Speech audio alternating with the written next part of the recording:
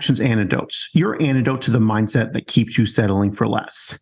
And one of the key themes of pretty much every episode of this podcast and how it all comes together, it's all about the mindset. In order to achieve the life that you truly want, what you really desire, a truly joyous life, to quote my guest today, you need to believe it's possible. You need to think it's possible. You need to have the right self-talk, and you need to think about the right things. My guest today, Janet Langmeier, is the founder of Phoenix Soaring International and a facilitator of the Mastery Mindset Coaching Services. Welcome, Janet, to the program. Thank you, Stephen. Thank you for having me. I'm glad to be here.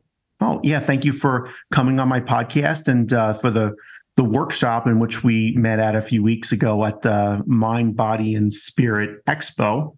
So, Janet, let's start a little bit about your story, because you're all about what your self-talk is, what you're thinking about, and what you really believe is possible, and making it possible through your thoughts. Is there a background you come from that led you to investigate all these things and want to facilitate it for others? That's a loaded question, Stephen. I know. Of course, the answer is yes, but it's not that simple. Well, yeah, of course. If it was just yes, this wouldn't be a podcast. Well, studying what might have been in my day considered esoteric things, I've always been interested in what drives us, what's going on inside. The inside of life has always been very, very interesting to me from the time I was very young. So reading things that a lot of other people didn't read back when I was a kid opened my mind to think differently, I guess. I did a lot of the normal, 8 to 5 and what other people expect for a long period of my life, for enough decades that got that down really, really well. So you know what that's about, fully know what the 8 to 5 is about. And I had a lot of success, but I worked really hard, and I made some choices that were not easy because I was raising children at the same time and I was working. And, I look at the younger people today and the choices that they make, and I just applaud how so often they know how to make choices that support their life, as opposed to, I felt like I had to do that. I had to do this. There was no other choice for me. And yet that didn't align with the things I studied and the things I believed in. One day, we all have our one day, right? Yep. Well, the one day that I really, really knew that something had to change, I was driving to a job that I was very good at and I liked and everything. I was on Boulder turnpike, as a matter of fact. And I had my daughter in my ear. I was listening to her talking to me. And I get to the exit to go to my job, and I started having a panic attack. Oh, my. And my daughter could hear it. And she's like, Mom, pull off the road. And I'm like, I'm a block from the office. I'm going to park. And I mean, I am just the whole full blown. Yeah. And I just couldn't believe what was going on. And a friend of mine texted me, and I said to my daughter, my friend is texting me. She goes, Mom, hang up for me. She's a doctor. Call her back right now.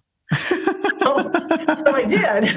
Yeah. And she could hear my voice. She goes, what's going on? And I told her, and she goes, Janet, turn the car around. And I'm like, I'm single. I have to pay my own bills. I have to take care of myself. If I don't go into my job, I can see the door from my car. Nobody's going to take care of me. Turning the car around is not an option. So I argued for my limitations, was doing a really good job of arguing for my limitations, because most of us have been taught to argue for our limitation. And she just said, just take a deep breath and turn the car around. And I heard her. Yep. And I picked up the phone and said, I'm going to hang up from you because I'm going to text my boss and tell her I can't come in. So I texted and said, I'm here, but I can't work. I need to go home. And I turned the car around, and it was the most empowering decision I ever made in my life. Every mile closer to home, I was feeling better. I was getting stronger. So I made an arrangement to work from home the next day. This was before work from home was a work from home thing, right? Yeah. So this is before the pandemic. This is quite a long time before the pandemic. And so I'm sitting in my kitchen the next morning. All I have to do is walk down 6 stairs from the kitchen to the office, and 10 minutes to the time to go online and go to work, I started having another panic attack. And I went, this is tied to what's going on. I'm not happy. I'm doing a job that I'm good at. I'm respected. I'm making money, but I'm not happy. And I knew it. I knew that it wasn't filling me. In fact, I was working all the time. The short version of the story is I never went back.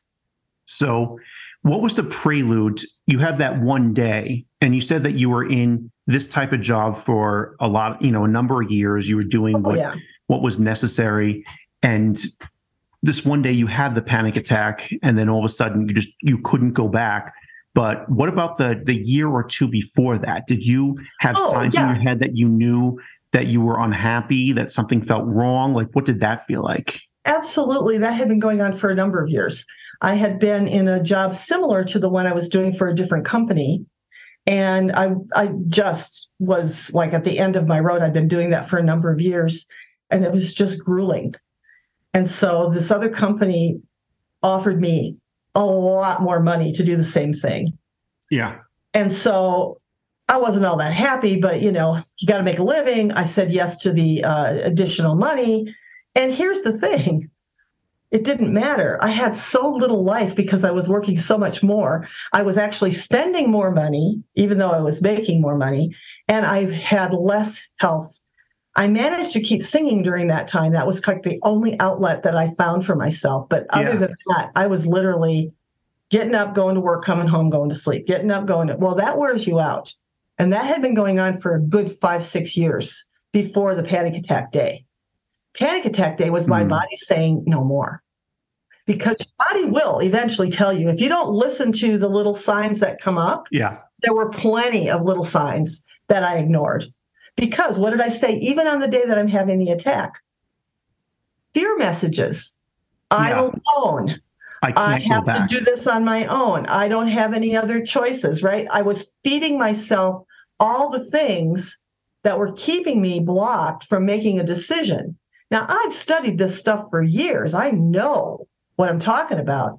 But this was an opportunity to say, how much do you believe in it? Do you know about it, or do you know it?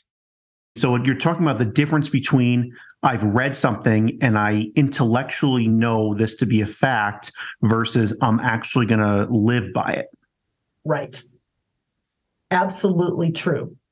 And the truth of it is that turning the car around that day was the beginning of that. But the very next day, it was like, I can't ignore this message. And I know the truth. I know the truth. So that means trusting it. That means taking action on it. And fortunately, my friend who is a physician wrote me a prescription that said, you need time off. Take a week. So she wrote me a prescription for a week off. And I called my brother and I flew back to Wisconsin and spent a week with my siblings. My mother was still alive at that time. My father was gone. I went to his grave, had a conversation with him, talked to my brothers and sisters, just had fun. But a really significant thing happened that trip back home. My sister, who's next to me, and I'm the oldest of 8. Yeah. We were going to meet at the park with one of our other sisters at this park by the river. And so we were there waiting for her to come. And she didn't know my story because she didn't know what had happened. I hadn't told anybody. I just said I'm coming back. So I'm sitting at the park waiting. She comes in and she just runs up to us. She gives us a big hug. She jumps up on top of the picnic table and she starts spinning around going, I'm free, I'm free, I'm free, I'm free, I'm free. And I said, what happened? She said, I quit my job. Oh, wow. And I jumped up on the table next to her and I danced with her and I said, I'm free, I'm free, I'm free, I'm free, because I'm never going back. And I didn't know it until that moment. And we just looked, and our other sister looked at us like, you've both lost your mind. And we'd lost the mind that kept us trapped. Interesting. And freedom, we were like a couple of little girls dancing in the rain, jumping up and down in the puddle and having fun. You want to talk about joy. The freedom that we were both feeling was unbelievable. And I didn't know how, because the how gets in the way. That's why we get stuck. I didn't know how I was going to survive, take care of myself or whatever, but I knew that what I was doing was not going to fill my soul and it wasn't going to make me happy, and that earning money isn't all there is about life. Do we need money? Yes, I'm the first person to say that. My mortgage company likes it when I pay them every month, right? Yeah. But it's more than that. It's breaking away from the fear We think we have to know how it's going to happen instead of knowing that it will. I came back from a week with my brothers and sisters feeling completely renewed, clueless, but still knowing that something has to give inside, right? Something has to give. And things started to just show up. And I had an opportunity to take a class, which was going to be way more money than I could possibly have thought that I could do. But it was going to allow me to start moving into this kind of work. Now, I've been coaching and mentoring in the corporate world most of my adult life. That's the kind of work I've done. I've done training and coaching, teaching, that kind of thing, sales, all that. The notion of Janet Langmeier could do this without having a corporate umbrella was terrifying to me. And when I looked at it, I thought, you can't spend that kind of money. You aren't even earning any money. And guess what? I did it anyway. I did it in face of the fear because I knew that somewhere, somehow, things would start to show up because I was starting to listen to the voice inside. And it did. I finished what I needed to do. I learned what I needed to learn. And I realized I've been studying this all my life. And it all started to come together. It took me a number of years before I wrote Mastery Mindset Coaching. I taught a lot of other programs that were similar in nature as far as the core, coming from what you think is who you are, right? What you think is what you become. But finally wrote it the way that I think about it, which is really all of us are talking truth. We all are talking it from the way that we hear it, the way that we speak it. And that was for me a very big thing to do. And then to start like stepping out and doing it that way. But, once you surrender the how and recognize that what is the what is it that you are looking for? What is it that you want to experience? You may not know exactly how it all comes together. Well, great, because that's the whole point of having a joyful life, living an ordinary life in an extraordinary way. And that doesn't mean that you have to be Jonas Salk, right? We aren't all here to make those kinds of contributions to the world. Some of us are, and that's good. But whatever that purpose is inside of us is for us to live that to our best, right? When my father passed away, I was trying to think of what to say, to talk, to do a eulogy or whatever.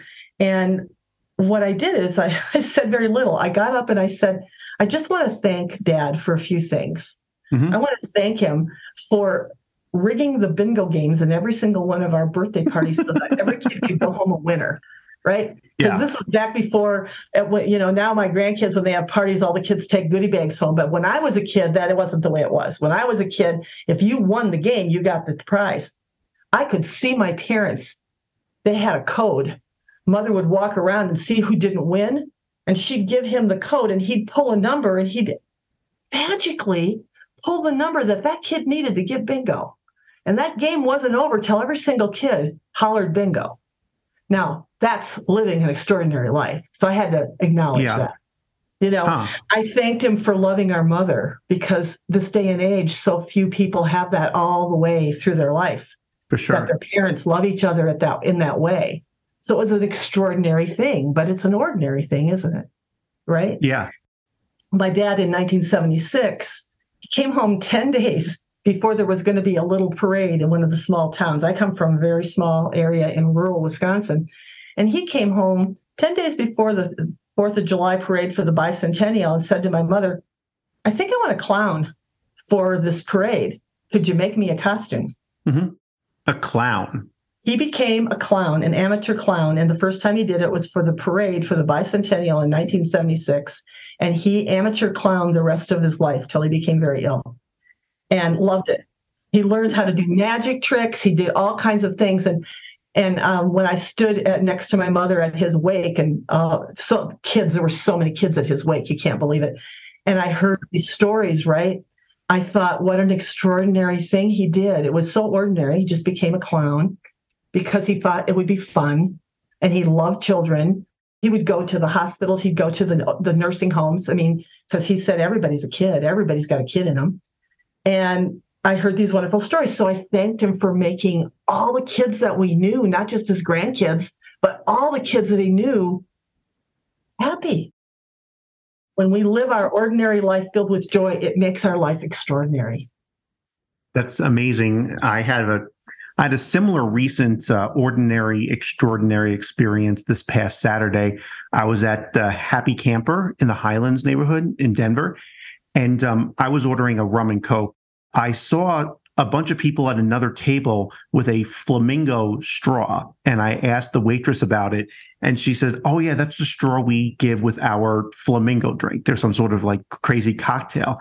But then she offered to give me that flamingo straw that I was so excited about into just a basic well rum and Coke. And I got it, and I got some amount of joy from it, even though it was something as stupid as just this little straw that probably, mostly appeals to 7-year-olds or something like that. When you allow that kid in you, the part of you that still enjoys wonder, and we do. Yeah, we for sure. all do. And when we give ourselves permission to do that, that takes whatever we're experiencing to a whole nother level. And that's what I call living extraordinary. But you have to commit to it. You have to be willing to claim it. You have to be willing to say, it's okay for me to do that. And for someone like me, who's basically been, a kind of a serious person most of her life, I have to give myself permission. I have to let go of those ideas of, well, what does it mean to be, the oldest of 8 children? What does it mean to be a mom? Or what does it mean to be a grandma? Or what does it mean to be a coach? Or what does it mean to be a teacher? Just fill the blank in. It just means live in that space and be as present as possible because it's fun. I wouldn't give up any of those roles. I love them all. I don't have to live them with that crease here. I can live them with this one, right? Yeah. With the smile, with the joy. So what prevents people from getting into that goofier mode? I feel like there's a societal narrative that comes from somewhere, maybe more prevalent with some groups of people than others, that prevents people from allowing themselves to be really goofy. People who won't do something like play the air guitar, which is something really basic, really goofy. You're just enjoying the song. You're just going to play this little air guitar. But I'm sure there's plenty of people out there that don't feel like they have the right to do that, that it would just somehow damage their reputation to do anything like that in their lives because they're supposed to be seen as a serious professional. The belief systems that we hold, and these beliefs, sometimes we've learned them from the people around us. Sometimes we've learned them from experiences in our own life. Sometimes we've learned them because we've read a story. It doesn't matter where we picked it up, but once we decide that that's the way it is for us, then that's how we take on our life, right? Yeah. So I think I had a belief system that I had to be a serious person. I had to be seen seriously. Came up through the time when women were not taken seriously in the workforce. You had to be twice as good as a guy to get a job. And, you need to make up for that with your seriousness and constantly be showing it. That's right. I mean, I didn't get playful till I was a whole lot older where I didn't care as much. But it doesn't matter how old you are. I see young people sometimes holding themselves back, being afraid to make a mistake. I won't try it until I already know how to do it. So much has stopped us from experimenting. We look at people at the peak of their performance so often. And so then we think, I can't be seen learning how to do it because that's not how it's done. We don't get examples of what it takes to get to the peak of our performance. We get examples of the peak of the performance, which is fine, but it stops so many people from having to use that eraser on the top of their pencil, right? Yeah. There's a reason that it's there. So I think that we build these belief systems and then that holds us back and we don't try. We give ourselves the stop sign before we've even had a chance to. So then we say things like, I'm not good at that. I don't want to be seen that way, and we stop ourselves from having experiences. I went whitewater rafting the first year I lived in Colorado. Oh, nice. I love whitewater rafting. I'm so happy that you love whitewater rafting. It was a deliverance experience for me. Okay. It was the scariest thing that ever happened. There were 2 rafts. We were coming down the Arkansas and the raft behind us capsized. And one of the guys in the raft had a heart attack. And we all had to get off the raft and go ashore. We had to have him helicoptered out. I was white knuckling it the rest of the way down the Arkansas River have never whitewater rafted since then, but at least I can say I've had the experience, right? Yeah. I mean, I have fallen out of a raft on the Arkansas River myself, but it wasn't helicoptering someone out of a heart attack. It was the guide. I was going guided tours because that's a lot safer than just trying to do on your own. Yeah, we did guided, yeah. Got us back out to the shore and got the boats and everything like that. And we were able to continue our mission, although I did lose my sunglasses. Oh, I'm so sorry. I did kiss the ground when I got out of the raft. But what if you didn't try it? Yeah. What if you just heard the story? You and I have both gone whitewater rafting. You loved it. I'm hesitant. Yeah. Right? Okay. But what if we didn't try it? Because you heard my story, you never tried it. You heard your story. Well, it sounds like, he lost his sunglasses. I mean, who knows? I mean, some people get deterred by something simple like that. Mm-hmm. They're like, oh, it'll be such a hassle. I'll have to go back to Ragstock and buy another pair. What are you thinking about? Are you thinking about what an exciting experience it would be to learn how to have this experience, to go whitewater rafting? Or are you thinking you have to know how to be a whitewater rafter? In fact, you've got to be a guide before you can take anybody and do it. Well, they don't think about what it takes to become a guide. That person probably has capsized many times. Oh, for sure. They were able to do that, right? The guides have conversations amongst themselves. There was one group I think I met once that said, our group of guides, the first one to capsize for each season has to buy a round of drinks for everyone. But see how different of an attitude that is. When we give ourselves permission to make mistakes, when we can start to look at where are we thinking, what is going on, when we think we're afraid, when we think we'll be laughed at, when we think we have to be serious, whatever we put in, somewhere underneath of that is another message that says I'm not worthy, another message that says I'm not good enough. Those messages are buried deeper. Right. So we might have surface messages, but underneath of them are these kind of consistently deep messages of I'm not worthy of having fill in the blank. One of the deeply held belief systems that we often all have in common, and they show up in different ways for different people. If you want to really know where your mindset is, you have to peel some layers before you find that one, because we'll have a lot of ways in which that looks, and it may look differently. I'm not athletic. Okay. Yeah. I don't really enjoy sports. Those are the layers before you get to the I'm not good enough. That I'm not worthy. I see it often in people who say, I don't dance until I have at least 3 drinks in my system. Because what's going to happen? Some of those layers go away, right? The alcohol allows them to let go of those belief systems, those preconceived notions, and they stop thinking about how they look and they start just letting themselves enjoy. And a couple of times in this podcast, you brought up the needing to fill in the how before doing anything. Is this another manifestation of this whole I'm not worthy? Is it someone saying, I'm not worthy of having this until I have written out a detailed business plan with 30 pages and I've covered every single check mark of every single possible risk and done an environmental impact study on my laptop usage and all this other stuff? And I can tell you that even if they did all of those things, there would be more. Yeah, something else will come up. So as soon as you say, I'm not gonna launch this business, or I'm not gonna start this initiative, or I'm not gonna reach out to this group of people I'm excited about until this. But then once this happens, they'll say, oh, but I didn't think about this yet. I didn't think about that yet. And that's going to keep coming up as long as there's this underlying belief that you're not worthy, essentially. Right. Because the underlying belief is way down and buried. In fact, some people would even deny that. Well, of course I'm worthy. I mean, look at, right? Yeah. And at the same time, not. So you can do all those things you just talked about. And then it would be, I don't have the right outfit to wear. Well, I'm too heavy. I'm too tall. I'm too thin. I don't know enough. I should probably take another class. I really should invest in this before I spend that. I mean, it doesn't matter when we have a consciousness of lack, whatever it is. Lack isn't always about money, although money is one of the ones that comes up. Lack is almost always about how we think about ourselves. I lack the feeling of worth. Most of us go, well, no, I'm a worthy person.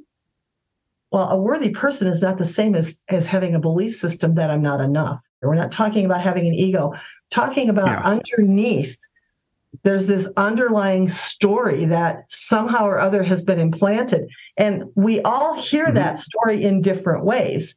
At the end of the day, they come down to a couple of similar messages. I'm not enough. I'm not worthy. Or I'm not lovable. I'm not lovable is another one that's really big. And if I go out and do this, other people might not like me. So I'm thinking about like back to middle school where it shows up in its most raw, immature form. They say, oh, if they find out I'm friends with that person, they're not going to think I'm worth being friends with them. Or if they find out I wear this shirt, I like this type of music, all those like real surface level stuff that people stress out so much about at that point in their lives. Middle school is like the ugliest version of it in some ways. But Gay Hendricks, in his book, The Big Leap, talks about one that a lot of people don't mention, but I see it all the time, the fear of outshining. So underneath of it is, I think I'm really good at this, but nobody will love me if I outshine them. If I look bigger than, because we've been taught in a very subtle way, any kind of bragging is wrong. Anytime you speak up to really like try to shine, you should, don't outshine other people, right? Because look at people who do that are braggarts. They're not real. I have a son who is he's a professional boxing referee. And oh, wow. Yeah, I know. Certainly not something I knew that he was going to become, but it was a lifelong dream of his to become that. And before he became a professional boxing referee, he boxed. Now, as a mother, watching your son in the ring, not an easy thing to do. I don't like watching him hit someone, and I don't like watching him get hit, either one, right? I'm better at watching him ref, but even that's a little bit rough for me sometimes. Things can still happen to the ref. Things get crazy in there for sure. Well, and it's just being in that environment. But he would get up there in the ring, and you've got your opponents right there in their corners, and he would be very cocky. And I'd hear people around me saying, "Oh, look at that guy. He's so cocky." Yeah. And he's just, he's so full of himself, and he'd come out there and he's a small man. My son's a small person, and he's not a featherweight. He's probably a middleweight. But anyway, so he's, getting all out there, bouncing himself around and whatever, and got clobbered. I mean, the first fight I went to, he was bleeding. He got clobbered. He didn't win. And I heard all these people going, well, that's what happens when you're out there and you're so full of yourself. And coming home from that fight, I was just listening to him, and I said, can I ask a question about how you are before the fight in the corner? Because I'd never seen him fight before. It was the first time. And it was really hard for me. And he said, Mom, if I go out there thinking I'm going to get beat, I'm going to get beat. I'm beat before I put myself in the ring. Yeah. He said, I've got to go out there and believe that I can take anybody. I am the cock of the walk. I am the best fighter in the world. I can take a hit. I can give a hit. I'm going to come out of this victorious. Yeah. And he said, I know people think I lost the fight today. He said, but I'm victorious because I was in the ring. He said, it isn't bragging. It isn't being bigger or better or brighter. It's being prepared. And I went to his next fight, his second fight. And there he was, this little bantamweight guy, right? He's just doing the same thing, right? And I heard the same kind of conversation. He won that fight. They were no different. I felt a little better. Yeah, for sure. And he gave me, you can't see it here, but he gave me the trophy from that fight. He said, Mom, I want you to have my first trophy because I want you to remember it ain't bragging when it's true. You got to go in there being prepared to be in that arena and do the best you can be. It isn't about winning or losing. It's about showing up and doing your best. What makes most people have a negative reaction to other people showing off? It's the message of this isn't how we behave. Right? We've got norms. We have norms. This isn't how we behave. And when people break norms, it's uncomfortable. We don't know what to do with it. Right?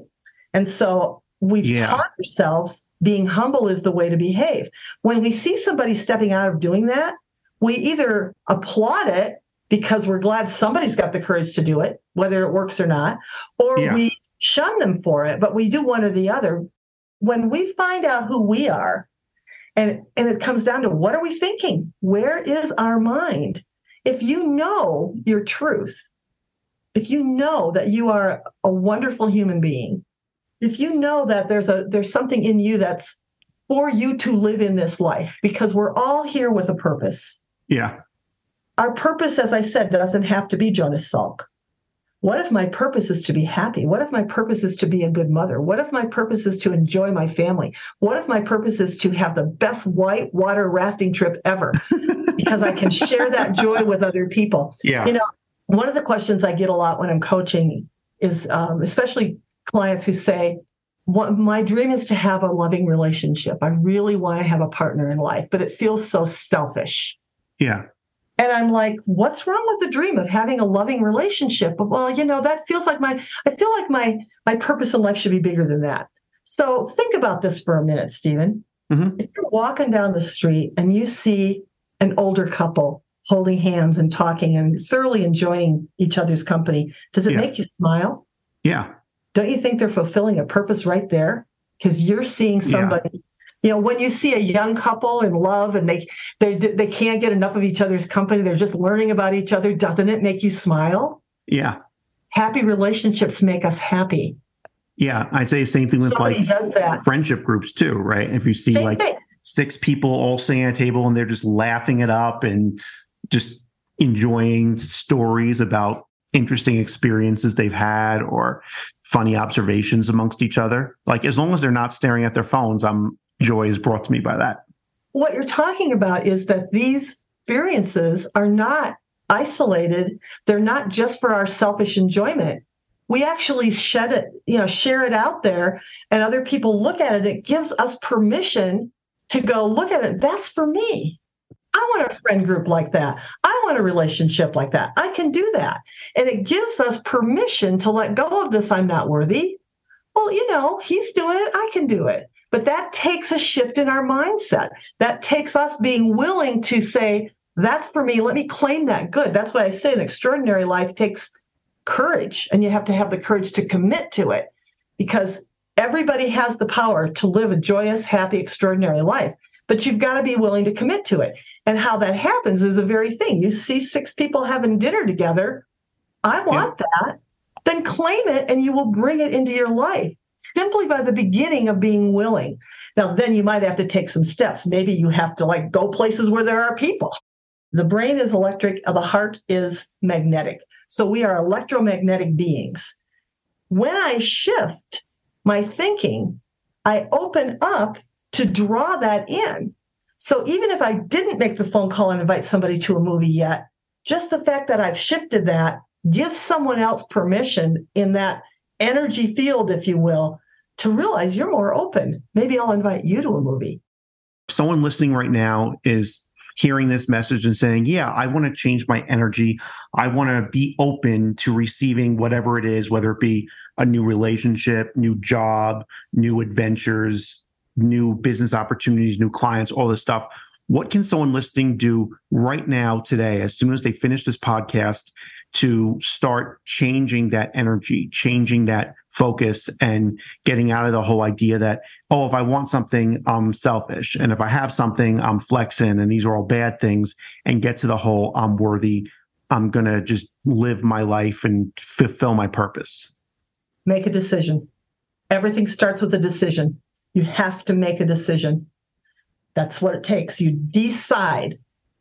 Decide means to cut away, right? You decide to cut away what doesn't serve you. You decide for yourself. Once you make a decision, you've changed that whole signal that's coming out of you. I've decided for myself. From the decision, other things happen. Things show up. It's the strangest way to explain to people who want to be in control that the decision is actually the beginning of letting go. The decision for yourself is the beginning of surrendering to your truth, to your inner self. But you have to make that decision first. And then when you do, you cut away everything in your life that doesn't serve what you've decided for.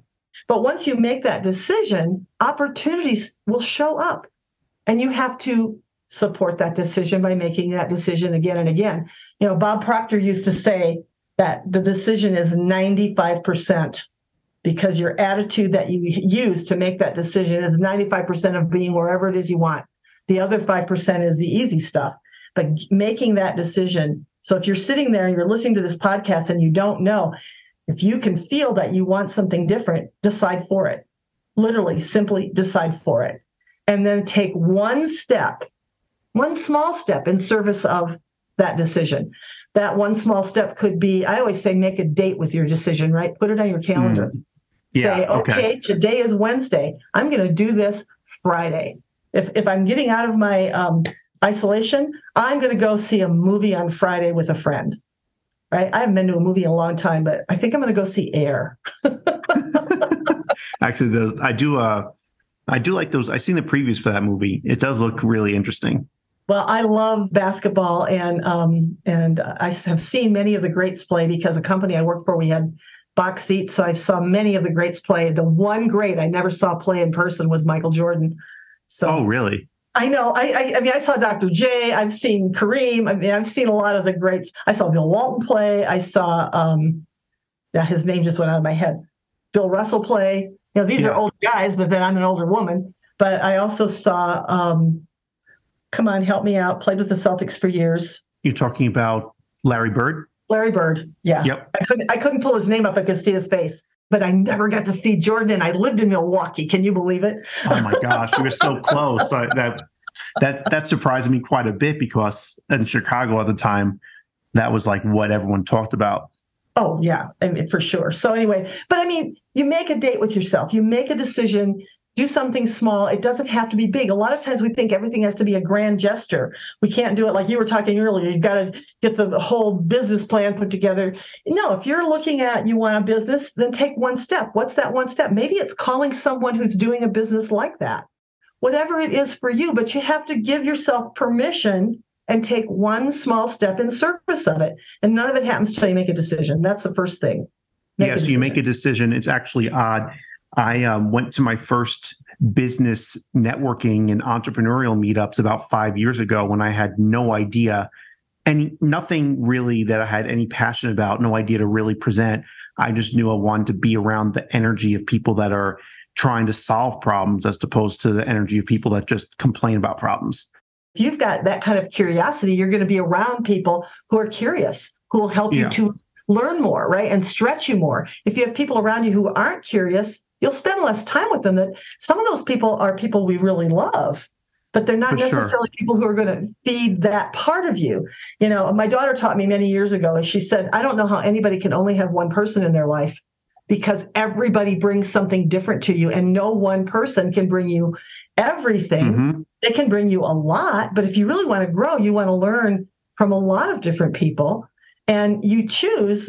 The Dalai Lama talks about sacred friends. He says we all should have friends in our life, people who are easy to love. We all have people who are easy to love, and we want people who are easy to love. And then we have people who are what he calls sacred friends, maybe not so easy to love. But sacred friends are very, very important to us because sacred friends show up to show us a part of ourselves that we're ready to heal. They show us a place in us to grow. So that person who's driving too slow and you just can't get past them, maybe that person's teaching you patience. They don't even know they're offering you a sacred friendship right there. You know, the uncle that drives you crazy at Thanksgiving or Christmas or whatever may not be aware of the fact that this is an opportunity for you to learn to be more loving, more accepting. You don't have to like sacred friends. You don't have to spend a lot of time with them. But whenever you come into a situation where someone in your life is sort of coming up against what you're feeling and you're going, I don't want this. And if they would only change, I would be fine. The minute I hear myself thinking that, I know this is all about me. Yeah. And learn from that, embrace that, thank that energy. You don't have to say thank you to the person, but you can thank the energy of what they're bringing up for you. This is an opportunity for you to grow at a whole nother level. We spend a lot of time pushing away what we don't want. We don't have to bring it into our life, but when it's there, it's being presented to us. There's an opportunity for us to mirror and look at what is it that is responding to me. You and I both could meet the same person, and I could be like, what a wonderful, lovely person. And you could be, God, how can you stand being around that person? Yeah. Right? Because something in that person is showing a mirror to you that it wasn't showing to me, and vice versa. Yeah. And when that happens, you recognize this is my opportunity for growth. This is my opportunity to be grateful that I'm awake enough that I can recognize this. Most of us don't. We just run around blaming, or we run around wishing somebody else was different. If you think about that, if you take that out a little bit further, do I really want the responsibility of everybody I run into living the way that I think they should live? What a number one boring life that would be, and what a heavy burden that would be. That to try to control everything. Yeah, life is too hard to live. But many of us live under that control, that kind of internal control, because we're so afraid of what you said earlier, the imposter syndrome. They're going to find out how unworthy I am. Is part of noticing this stopping yourself from being distracted all the time? And nowadays, we're distracting ourselves with these devices everywhere. People have other forms of escape, whether it be always being drunk, always being high, always being tuned into like 5 other things. Is there a certain amount of presence that we need to work on in order to realize, make the decision and make our lives more joyous? Well, the obvious and short answer to that, of course, is yes. And then it is, well, how do I do that? Simply, the easiest possible way to do it is to take a breath. It's to breathe. Just breathe in, breathe out. Breathe. I mean, literally just take a deep breath, because it shifts state. Now, there's a lot of different ways that I teach about changing states. Yeah. Breathing is the easiest and most available to you at all times. There's several different, listening to music, taking a walk in nature, physically just moving your body, like just literally moving your body. As simple as standing up if you're sitting down. Change state. But the easiest and most accessible and the best possible way to get a result is to just breathe. Take a deep breath, shift by letting that air out. You can let your mind and all the energy around it, because you can get really like a lot of, right? Yeah, your mind is buzzing on like 15 different things. You're like... Right. And so many of our devices and things keep us, like you were talking about, being high or being drunk or being, tied up with devices. That's it's really too hard. Like, we are so afraid of being still. We keep ourselves going. Breathing will stop it. Even if you're high, breathing will stop it, right? I'll have to try that someday. It'll slow it down. It'll slow it down. It's weird. Like, I've been high and trying to speed it up by doing planks. I'll have to give that a try. Well, I can't relate to high because they haven't gotten high, but yeah, I'm thinking of all the mechanisms of the way we distract ourselves. All of them are the same. They're all about distraction. You're right. Yeah. I mean, obviously I'm trying to help people reduce the amount of time they spend in front of computers and phones, which has become so prevalent these days. But, I just... Part of that's a choice, back to our decision, right? Yeah. One of the things I think we lose, especially in our fast-paced life, is that we have choices. We always have a choice. And that may be as simple as take a breath and slow down for 1 second. I may not be able to make the big choice to leave this job this moment. I may not be in a place where I can leave this marriage or this relationship this moment. I may not be able to change my eating habits in this moment. If I have to lose X number of pounds, that decision to lose those pounds doesn't drop them all in that moment, but the decision gets you to that place, right? And how do you get to the decision? Take a breath, stop, allow yourself to be present, as you said earlier. Be present with that thought that's trying to get through to you. Your inner self is always telling you the truth.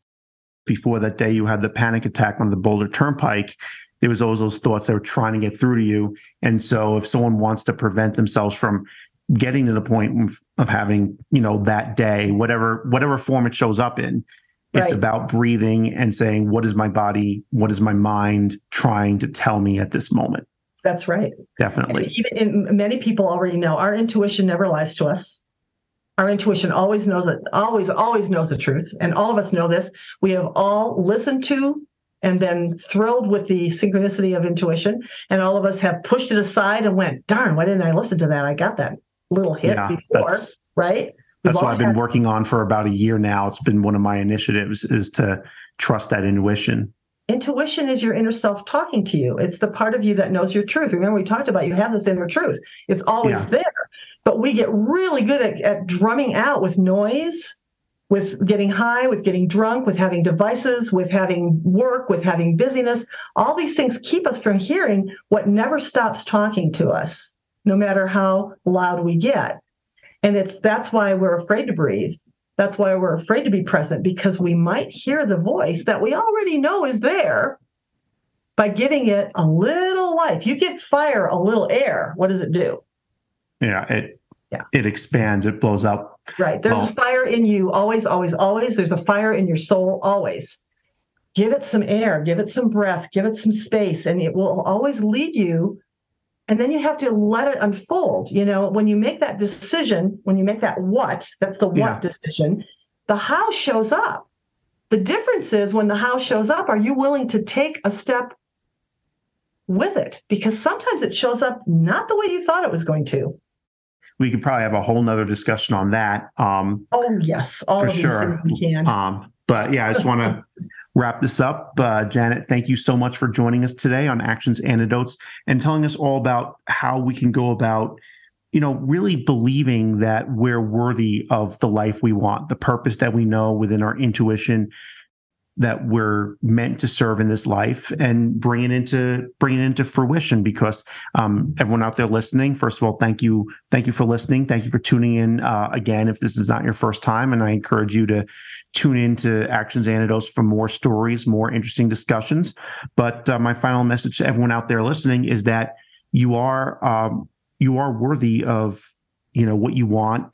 If you have something going on for you, don't be afraid to flex. Don't worry about all the haters that are saying like you shouldn't be talking up your, this, talking up your that. And if you want something and it's not like something, I don't know, excessively mean-spirited, if you just want to have a nice life, if you want to share great moments with people, if you want to have a great business, it's not selfish to want that. It's not selfish to want to do something like that with your life.